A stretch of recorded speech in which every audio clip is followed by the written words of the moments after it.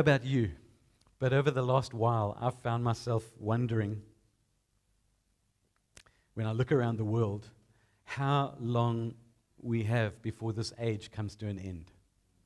I've been wondering about that quite a lot lately, and I've been talking to people as well who've been wondering the same thing. And so what I want to do is I want to take today and next Sunday, and I want to talk about hope and how we can hold on to hope despite what's going on. And I want to look at the oracle of a minor prophet in the Old Testament whose name was Habakkuk. So we're going to go there in a bit.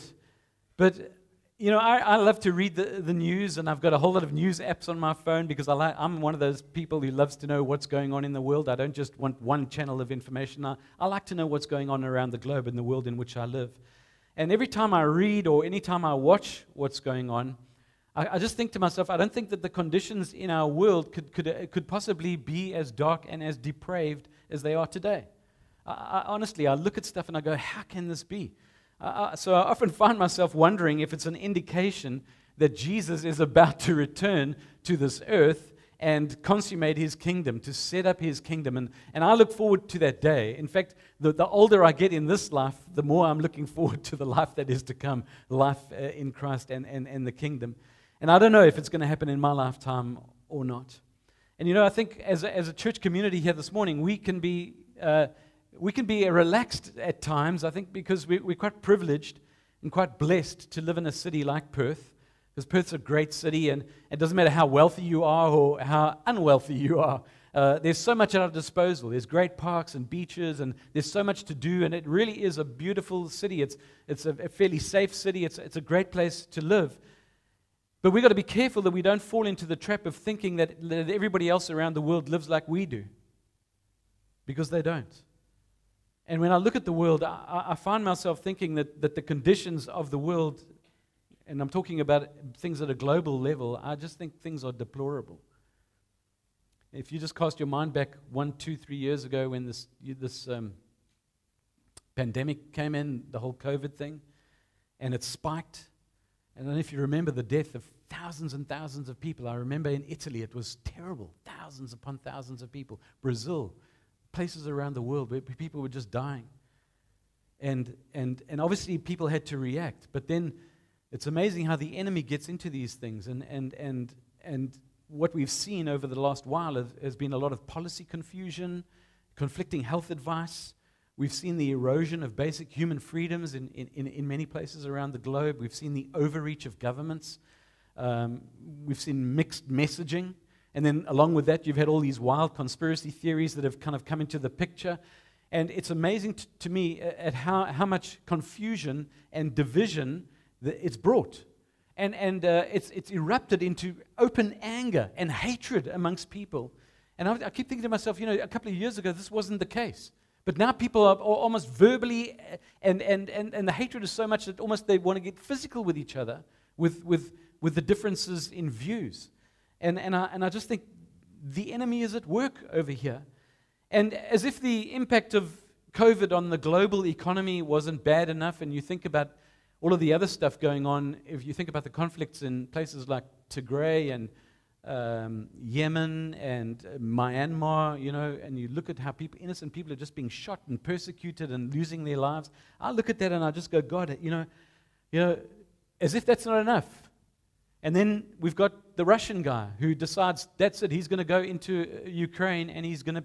It's an evil war where people's lives, innocent lives, millions of people have had to leave that. Can you imagine you having to flee from your home with a little bag and all you've got and your kids, leave your husband or your brother or your son behind?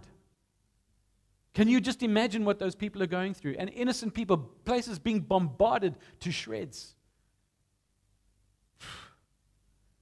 Terrorism hasn't gone away. I mean, have you seen what's been going on in Israel just in this last week? It's terrible. And so I look around the world and I see this ethnic violence and civil wars and insurgencies and the racial divisions that are out there and the political animosity and the endless arguing, ever-increasing hostility. We're going into another cycle here in Australia, and believe me, we're going to see it. It's going to be in our faces. It's already started. I come from a part of the world where the leaders, so many of them, are self-indulgent and corrupt. And then if you take that stuff aside and you think about, we're supposed to live in a free democracy where, where there are rights and things like that. But yet, really, do we have any respect for rights when you can have abortion on demand, where you can click on your computer and stuff can come up on your screen, pornography and stuff, and you can sit there and look at that stuff and not ever give a second thought to what's going on behind the camera, what's happening with the trafficking and the innocent people and the kids that are watching that stuff. And we sit with governments who don't even put in place rules to say, you're going to have to have some kind of verification before you look at this stuff. Sexual promiscuity is beamed at us every day. Do whatever you want. Dress however you want. Behave however you want. I mean, many people don't even get married anymore. I was going to say, divorce rates are increasing, but actually I was thinking a lot of people just don't even get married anymore. They just join together. And many people who do get married, those marriages become a statistic of the divorce rates. And the crime rates. Crime rates haven't gone away. Look around the globe. So-called same-sex marriage is widely embraced. And even Christians who really have not come to grips with the teaching of Scripture and the teaching of marriage in Scripture are quite happy to be engaged. And now there's a battle for our minds in relation to gender and your so-called rights according to what you identify as. And then you've got all these environmental issues going on, these wild bushfires and these wildfires that have been happening not just in Australia but all around the globe. These floods, these storms that have been ongoing in the eastern states and in other places of the world. You see people rising up in anger, these destructive protests all around the globe. I read this last week that one of these major groups are just going to have a complete month of action and protests in Europe. Atheism everywhere. Idolatry of every imaginable expression. Anybody depressed yet? I don't know.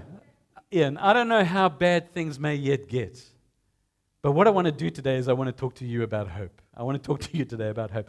I have no idea when Jesus is going to return to bring his judgment on the wicked and his vindication of the righteous. But I do know one thing, that day will come. It will come. But my purpose here this morning is not to discourage you. I want to encourage you. I do want to encourage you. There were 3 fundamental truths that I was reminded of this week. And I want to just share them with you because I think these are things that we need to hold on to. The first that I was reminded of is that God is and always has been and always will be the sovereign Lord over all people and all nations. It doesn't matter if you're a pagan nation or if you're a nation who doesn't acknowledge God in any way. God is still the sovereign Lord over all the peoples of this earth. In other words, if God is in charge, if the sovereign God, the creator God is over all things, then there is purpose in what God is doing and what he permits. I think it's important that we remember that there is purpose in what God is doing and what he allows. The second thing is that God is a holy avenger. You know, the Bible tells us in Romans 12, God says, you shouldn't take vengeance because vengeance is mine. Leave it to me because I'm the one who's going to get it right. So don't be vengeful. So he is a holy avenger and he will bring justice and he will impose punishment, but his punishment is going to be a perfect punishment. God is the only one who knows the state of each human being. And so he will bring punishment, as Scripture teaches us, on those who defy him and his will. In other words, there's judgment coming to the earth, and I think very often Christians forget about this because we love to think about God being a loving God and a gracious God, and he's a good God, and he's my mate. And there's nothing wrong with that. God is a God of grace. He is a God of love. But we can't forget the fact that we're dealing with the Creator God, the Creator of all things, to which humanity is accountable. And so judgment is going to come to this earth. And people who are wreaking havoc and mayhem in our society are going to be held accountable. So whatever is going on in your life, I want you to remember this morning that you serve a God who has purpose in what he's doing, And He is a God who is going to bring judgment. Especially when I look around this world, I think, and I look at people and I go, there's evil here. There's like demonic, some of this activity. God will bring judgment. And our God is also a sovereign Lord. He is the righteous judge and avenger, but He's immeasurably merciful. He is slow to anger and He's quick to forgive. In other words, there is hope. So God is a God of purpose. He is a God of judgment, but there is also hope with our God. We have hope in Him. And I want to, this morning, look at a passage of Scripture or a book, really, the minor prophet of Habakkuk. There are actually a lot of passages where you can find these three truths. But the book of Habakkuk is one which does it with a lot of clarity and conviction. In fact, I don't know if you've ever read Habakkuk or when you last read Habakkuk, and I think that's how you pronounce it. I pronounce it Habakkuk. Some other people, how do they pronounce it? Habakkuk. I'm like Habakkuk. That's just me. But I think the pain and the frustration and the confusion that Habakkuk experienced is quite similar to what we can sometimes go through. And so that's why today and next Sunday I want us to go back in time and learn from Habakkuk how to trust this amazing God of ours when times aren't good and when hope seems to be lost and when the world seems to be swirling out of control. So I'm going to be doing some reading this morning. So if you've got your Bible, you can open it up or get your phone fired up to Habakkuk. I've got a few slides, but it's just too many for me to put on the screen. And you can follow along this morning. I'm going to read from a passage in Kings and from the book of Habakkuk. But before we do that, I just want to remind you a little bit about the Old Testament history. And I'm sure you remember this, that after David came Solomon, and after Solomon's reign, what happened with the nation of Israel was that they divided. They split into two. 10 of the original tribes of Israel aligned themselves to form what was known as the Northern Kingdom. It was called Israel. Its capital was in Samaria. And then the two remaining tribes, the tribe of Judah and the tribe of Benjamin, formed the Southern Kingdom called Judah. So you had Israel, the Northern Kingdom, and Judah, the Southern Kingdom. And the capital of Judah was Jerusalem. And all of this took place in around about the 10th century BC. Now, Habakkuk was a prophet of God to the southern kingdom of Judah. And Habakkuk was also, in all likelihood, a contemporary of other prophets that we read, like Jeremiah and possibly Ezekiel and Daniel. So they were around at pretty much the same time that he was. And by the time Habakkuk prophesied, the southern kingdom of Judah was all that was left of the covenant people of God. The tribe of Benjamin and Judah, these were the only people of God left, because about a century before that, before Habakkuk lived, the northern kingdom of Israel had been overrun and it was destroyed, and the Assyrians came in and they brought in their own peoples and they dispersed the people of God. They dispersed all the 10 tribes of Israel. And the situation in Judah, where Habakkuk comes to spend his life and his ministry, was not that great. It was incredibly corrupt and wicked. In fact, the word abomination is probably the best word that you could use to describe the perversity and the idolatry that existed in Judah. So if you know the history, you'll know that Hezekiah had been the king of Judah for like 29 years, and he was a good king. He was a righteous king over Judah. But his son, Manasseh, ascended to the throne in 697 BC after his father Hezekiah died. And although Hezekiah had been a really good man, he was a godly man. And you must think about this. Manasseh grew up in his household. He grew up in the household of Hezekiah. But it just goes to show that sometimes even growing up in a godly household doesn't work out, because Manasseh, the son of Hezekiah, eventually became one of the most wicked kings that Judah had ever seen. Manasseh ruled the southern kingdom of Judah for 55 years. He was an evil man for 55 years.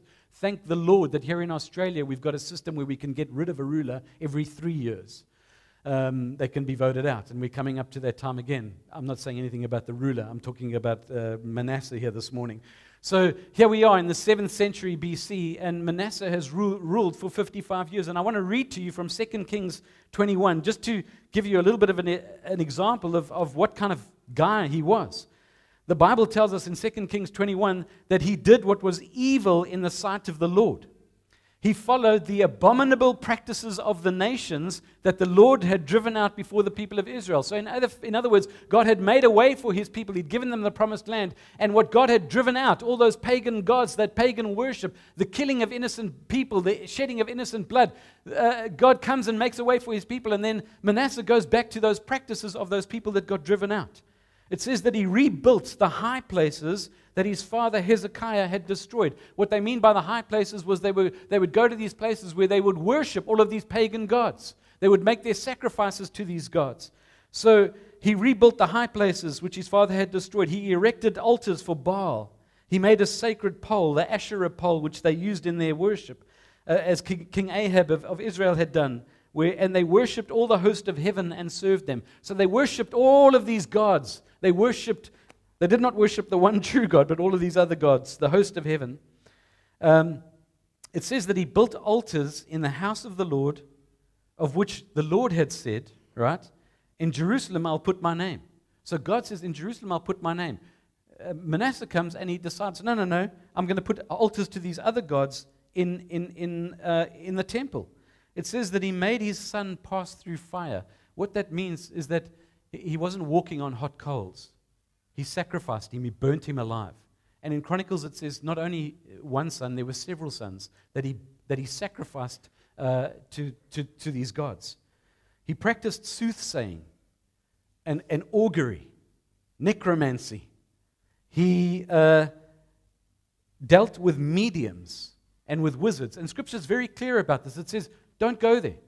Don't be going to fortune tellers. Don't be going to have your palm read. Don't be playing with all of those cards that are going to tell you what's going on. That's not what the living God requires.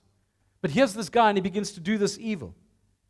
It says he did much evil in the sight of the Lord, provoking God to anger. He made a carved image of Asherah, which is one of these gods, and he put it in the house of the Lord. He puts it in the temple where the Lord had said to David and his son Solomon, in this house and in Jerusalem, which I have chosen out of all the tribes of Israel, I will put my name forever. I'll put my name forever. Manasseh comes and sets up an image of one of these gods. It says that he misled his nation to do more evil than the nations had done, that the Lord had destroyed before Israel had taken that land. And then the Lord said by the prophets, he said, because King Manasseh of Judah has committed these abominations, has done things more wicked than all the Amorites did, who were before him, and has caused Judah also to sin with his idols, therefore thus says the Lord, the God of Israel, I'm bringing upon Jerusalem and Judah such evil that the ears of everyone who hears it will tingle. Man, you're going to get a shock by hearing what God's going to do. This is what the Bible says. God says, I will stretch over Jerusalem the measuring line for Samaria and the plummet for the house of Ahab. I will wipe Jerusalem as one wipes a dish, wiping it and turning it upside down. I will cast off the remnant of my heritage and give them into the hand of their enemies. They shall become a prey and a spoil to all their enemies, because they have done what is evil in my sight, and they have provoked me to anger since the day their ancestors came out of Egypt, even to this day. It says, moreover, Manasseh shed very much innocent blood. It says that he shed blood from one side of Jerusalem to the other. You know, in the book of Hebrews, you read about the heroes of faith, and it says that some of them got sawn in half. And historical scholars say that Manasseh was responsible. You ever heard of the prophet Isaiah? Manasseh was responsible for sawing the prophet Isaiah in half. Besides the sin of all of that, he caused Judah to sin so that they did what was evil in the sight of the Lord. Horrific. And then after his reign, his son Ammon, it says, he also did what was evil in the sight of the Lord, as his father Manasseh had done. He walked in all the way in which his father walked, served the idols that his father served, and worshipped them. He abandoned the Lord, the God of his ancestors, and did not walk in the way of the Lord. Imagine living in 7th century BC Judah. Not so great. One explicit indication of how bad it was, and I love these words about how bad it was in Judah, was what God says to the prophet Jeremiah. Let's just get this on the screen. Jeremiah was around at the same time, and he also prophesied to the people of God because they turned their backs on God. This is what God says to Jeremiah. He says, hey, listen, Jeremiah, don't even pray for these people. Don't raise a cry or a prayer on their behalf, and don't intercede with me, for I will not hear you. God is stirred up about his people. He's so stirred up. And this is the setting. This is the life and the ministry here for Habakkuk. You can imagine how he felt. I can almost hear Habakkuk crying out, Lord, do something. Look at your people, God. They've walked away from you. Discipline them. Lord, bring some punishment. Change their ways. Cause them to turn from their sin. Lord, how can you allow this to be happening amongst your chosen people? And I just want you to get this, because he wasn't talking about the other pagan nations. He wasn't talking about people who didn't believe in God. He's talking about the Jewish people, the people who were in covenant with God. This is what Habakkuk cries out to God. God, let's go to Habakkuk 1, verses 2 through to 4. So Habakkuk cries out to God. He says, Lord, how long shall I cry for help and you will not listen? How long? I cry to you violence and you will not save. Why do you make me see wrongdoing and look at trouble? Why, God, why? The destruction and the violence that's before me, the strife and the contention. God, why do I have to be part of this? Habakkuk says to God, he says, the law has become slack. Justice never prevails. The wicked surround the righteous, and judgment has come forth perverted. I mean, Habakkuk has obviously been crying out to God in prayer for quite a while, but he reaches this place of complete and utter bewilderment. He's confused. You know, we live in a country today where if somebody does something wrong, at least we've got a system where you know that the perpetrators are going to be dealt with, hopefully, right? Criminals will be prosecuted. But that wasn't what was going on here in 7th century BC Judah. Habakkuk says the law is no longer honored. He says the law is broken. He says destruction and violence are before me, strife and contention everywhere. And so the only hope for Judah is divine intervention. That's the only hope. But it wasn't forthcoming. Can you imagine those people whose hearts were still turned to God? Their faith must have been stretched to the limit, stretched to the limit. How can I have hope? Hope appeared to be lost. I'm not exactly sure what Habakkuk expected God to do. Maybe he was praying for God to raise up more prophets to denounce the sins of the people of Judah. You know, I don't know. Maybe he was praying for a new king to replace King Manasseh. Maybe he was praying for God to pour out his Spirit so that there would be repentance and revival across the nation. I don't know. But he prayed, and yet heaven remained silent. And when God did finally speak, Habakkuk was blown away. The bewilderment that he had experienced while God remained silent was nothing compared to the perplexity that he felt when God finally spoke. I think when God finally spoke and answered Habakkuk's prayer, Habakkuk probably said to himself, I wish I'd said nothing. I wish I'd kept my mouth shut. Honestly, I wish I'd not even gone to God about this. I mean, what did God say? What did God say? When he finally broke his silence, he answered Habakkuk's prayer. This is what God said he was going to do in verse 5 of chapter 1 of Habakkuk. God says to Habakkuk, he says, Habakkuk, look at the nations and see. He says, you're going to be astonished. You're going to be astounded. For a work is being done in your days that you would not believe if you were told. I'm orchestrating stuff over here. You wouldn't even believe what you're going to see. And God says, I'm raising the Chaldeans, or the Chaldeans. How do you pronounce it?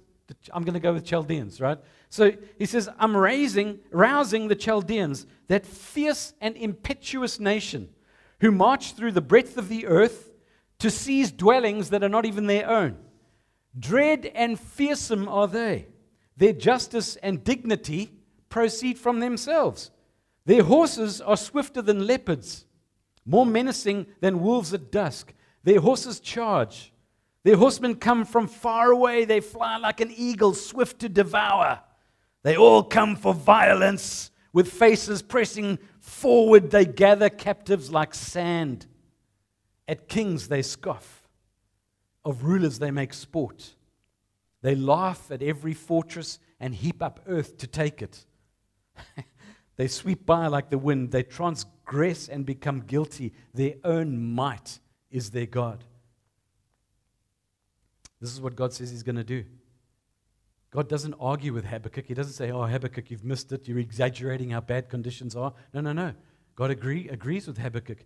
He's not even angry at Habakkuk for complaining. In fact, God tells Habakkuk pretty much what he's saying over here. He's saying, Habakkuk, get ready. He's saying, Habakkuk, brace yourself, mate, brace yourself, because he was going to completely be perplexed by what God was going to do. God says to Habakkuk, what I'm going to do here is I'm going to deal with these people. I'm going to discipline them. I'm going to raise up the Chaldeans, the Babylonians. These are the people who were the ancestors of modern-day Iraq, right? And they were vicious people in those times. And God says, I'm going to cause them to sweep through Judah, destroy Jerusalem, and eventually they're going to take my people into captivity for 70 years to Babylon. Crazy stuff. Because 20 years earlier, this nation was hardly ever, nobody had even heard of these people. But their shock tactics and their ruthlessness had instilled such fear that they became a powerful and prominent nation. The scholars say that their strategy, this is what they called their strategy, it was termed the ideology of terror. What they would do is they would impale people on wooden poles. They would cut off body parts. They would burn them alive. That's the kind of stuff that they did. So it was no surprise that the Chaldeans, the Babylonians, were even more wicked and corrupt than the people of Judah. But what was shocking over here is how God was going to use them. That's what's really shocking. It's one thing for God to discipline his people. It's one thing for God to chastise his people by making use of another nation, right? But it's something else entirely when the other nation is more wicked than they are. I think Habakkuk must have been going to God, are you serious? The Chaldeans, God, are you serious? They're more wicked and corrupt than we are. Come on, God, Manasseh and his son are evil. They're indescribably wicked and corrupt. But the leaders and the people of Babylon, God, they're even more worse. Really? Are you serious? And God says, I am. I know your concerns. Didn't you hear me just describe them to you? God says these people determine for themselves what constitutes justice. They don't consider God. They've got no regard for anything other than what proceeds out of their own corrupt hearts. God says they're predators. He calls them leopards and wolves and eagles. They're predators. He says their armies are bent on violence. They take captives, they take their enemies captive. And the way he describes it is, he says it's like putting your hand in the soil and grabbing the sand. That's how they do it. They just grab them. Their arrogance, God says, is unparalleled. They show contempt for all authority. They mock at and scoff at the kings and the rulers. They worship their own success. They worship their own military strength. They regard themselves as incapable of wrongdoing. And God says, this is the way it's going to be. Habakkuk is like, I can't believe what I'm hearing. I'm sure he must have been stunned. He must have been saying, surely not, Lord. Surely, I can imagine Habakkuk, because sometimes, this is the way it works with me. I'm like, God, really? Really? And I think I've never been in Habakkuk's situation, but Habakkuk must have been going, God, have I heard correctly? Surely maybe it's garbled transmission over here. Really? Have I heard clearly? And then Habakkuk gets to grips with what God is going to do, and we read his response in verses 12 through to 17. Habakkuk says to God, are you not from of old? Are you not like the Ancient of Days? Oh, Lord my God, you are the Holy One. Surely, God, we're not going to die. We will not die because of who you are. He says, Lord, yes, I know you've marked your people for judgment, and you, O rock, you've established them for punishment. But Habakkuk says, but Lord, your eyes are too pure to behold evil. You can't look on wrongdoing. Why do you look on the treacherous and are silent when the wicked swallow those that are more righteous than they? God, how come you're quiet? How can you allow this to happen? You've made us to be like people, we're like the fish of the sea. We're like crawling things that have no ruler. He says the enemy brings all of them up with a hook. He drags them out with his net. It's a drag net. He gathers them in this dragnet and he rejoices and exalts. And he says the enemy sacrifices to his net, makes offerings to his dragnet, because in the way that they're taking their enemies, this is bringing them wealth, right? Their portion is lavish, their food is rich. And Habakkuk says to God, and then to keep this enemy to keep on emptying their net and then destroying more nations without mercy, God, how on earth can you allow this to continue? Habakkuk reminds God that he's eternal, that he's holy. And that gives him some confidence here that what the Chaldeans are going to do to Judah will mean that the people won't be utterly annihilated. He says, we shall not die. But Habakkuk is still confused. He says, God, your eyes are too pure to look at the evil that's being perpetrated over here. How can you use these people to bring judgment against us? Yes, God, we are evil, but they're worse. God, how can you compromise your own holiness by using such an unholy nation? He says they are like the fish of the sea. They're vulnerable, right? Babylon are the fishermen that are catching them. And the reference to the fishermen where he says bringing them up with a hook, what they would do in those days is they would actually, with their captives, they would pierce the bottom lip like this with a hook. And they would tie them in single line together. That's how they would subdue them and carry them away. That's how bad things were. That's what he means when they bring them up with a hook. Sadistic.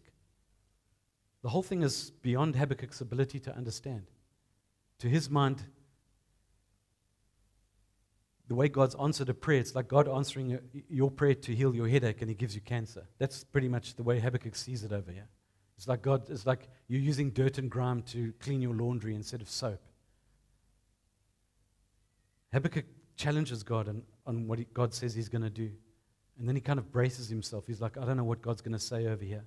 And so he stations himself and he listens for an answer. In Habakkuk 2 verse 1 he says, I will stand at my watch point and station myself on the rampart. I will keep watch to see what he will say to me and what he will answer concerning my complaint.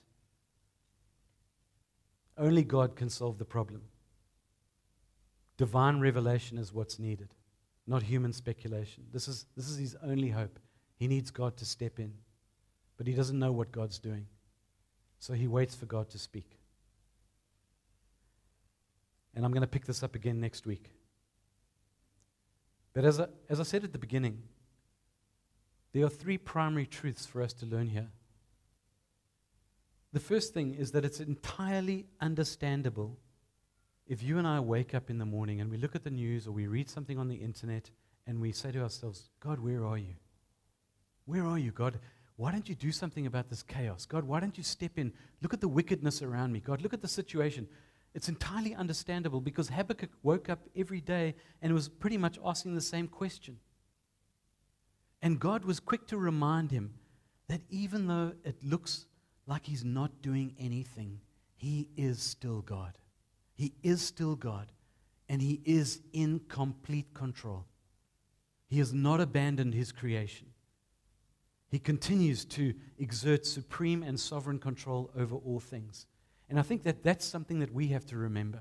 We've got to know who our trust is in. God is in control. We don't know all the ways in which he works, but we've got to put our trust in him. Just like Habakkuk, we live in a time where justice is perverted, things get twisted. Sometimes I look around and I think, how come nobody holds these people accountable for what they're doing? Why are they not being held accountable for the actions? But again, God is holy, and he will avenge the righteous. The key thing is that you remain righteous. The key thing is that you remain in God and with God. The key thing is that you find yourself in company with other believers. The key thing is that you're getting this word of God into your heart, because God will take care of the righteous. You don't have to worry about those doing those things. You can just pray about it. Pray against it. God is the righteous judge of all. He's a holy God. He will avenge us. If not in this life, if not today or tomorrow, he will bring justice to bear on humankind. I just want to tell you this morning, no one is going to get away with anything. No one. Go and read Revelation 20. No one. So we can trust God when we look around and we say, God, how can you let those innocent people die? How can you let those people go through persecution like that? God, how can these people get so confused in their brains that they can't tell the difference between a male and a female anymore?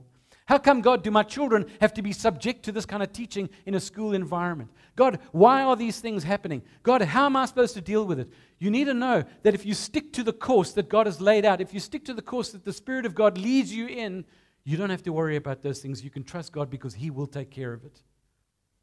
And he is the only one who can bring a righteous justice. And the third thing I want to remind, or just maybe remind all of us this morning, is that when it feels like you don't know where God is, when it feels like it's hell on earth, when you're really troubled, when you're really despairing in your heart and you're losing that sense of peace, I want to remind you this morning that there is hope. There is hope. There is hope. We may not like the way God does things sometimes. Sometimes we may question his timing. Sometimes we may go, God, really, is this going to be effective? God, is in what you're doing? So we can doubt the effectiveness of the methods of God. But I want to tell you this morning, hope remains because our God is holy and He is true and He is altogether worthy of our trust.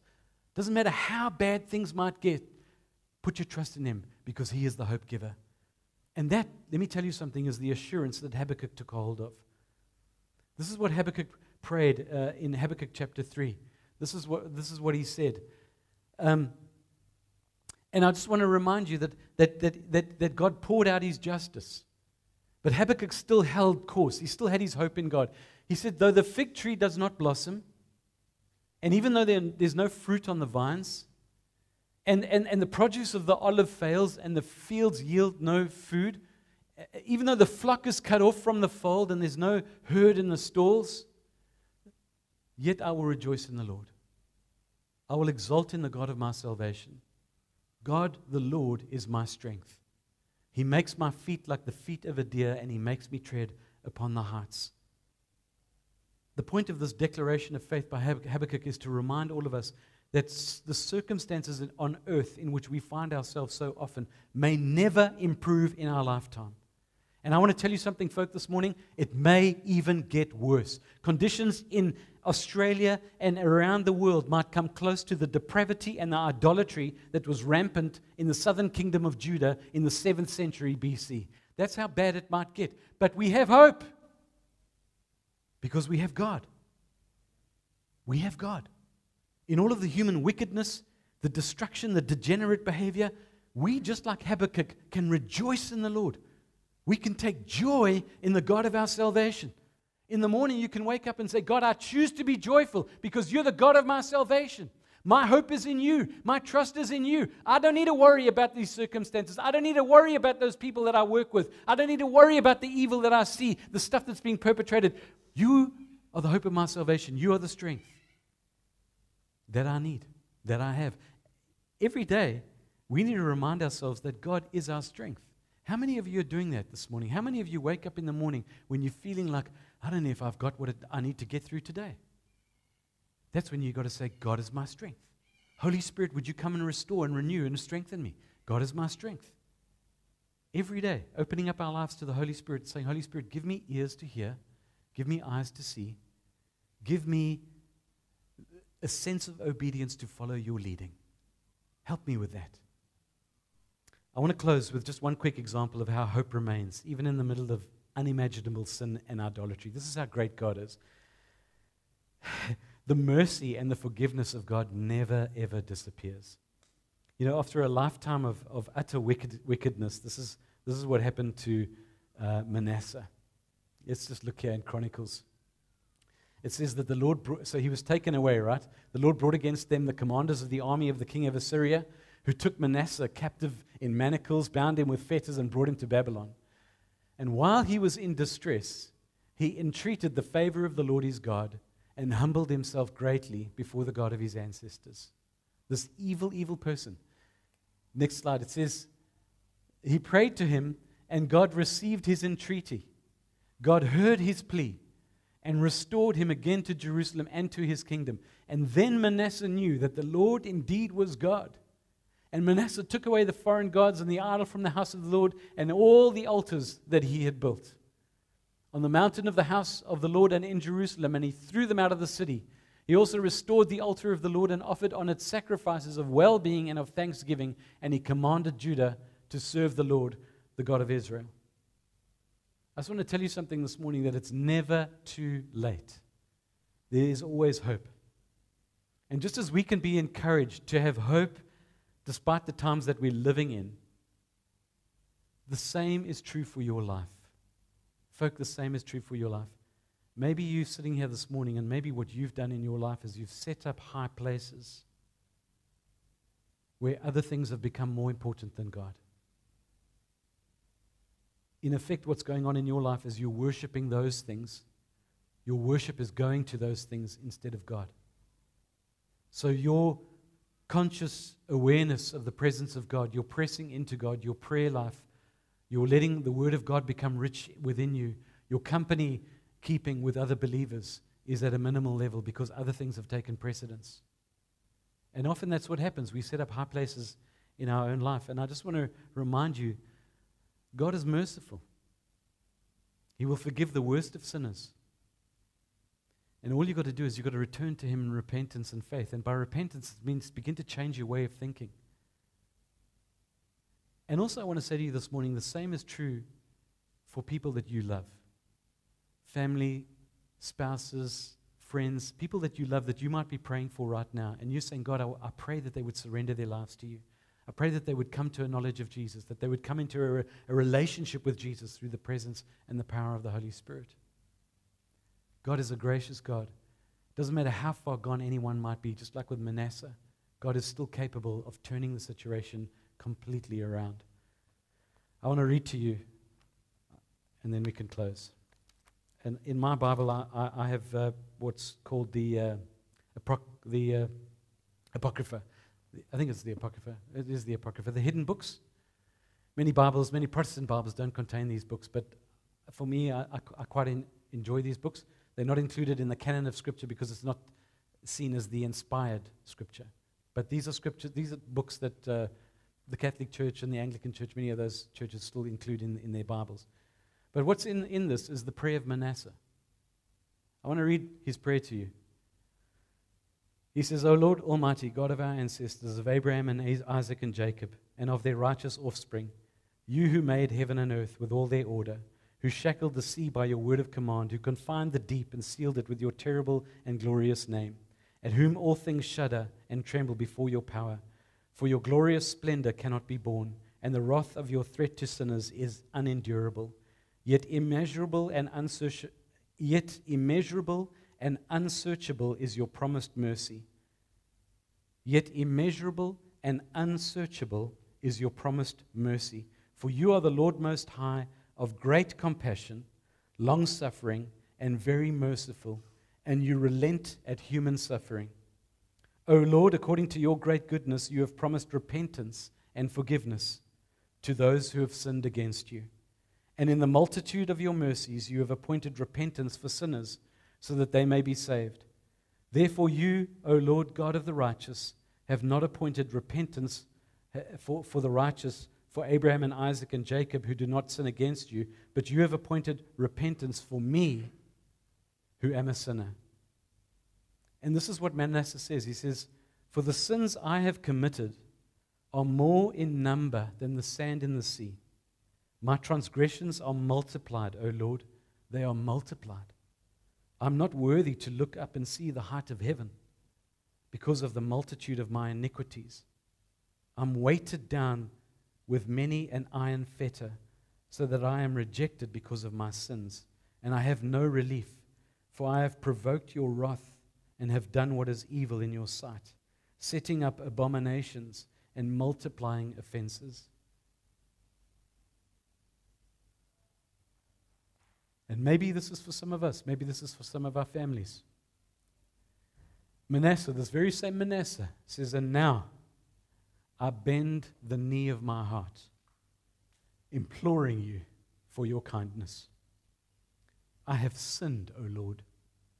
I have sinned. And I acknowledge my transgressions. I earnestly implore you, forgive me. O Lord, forgive me. Do not destroy me with my transgressions. Do not be angry with me forever, or store up evil for me. Do not condemn me to the depths of the earth. For you, O Lord, are the God of those who repent, and in me you will manifest your goodness.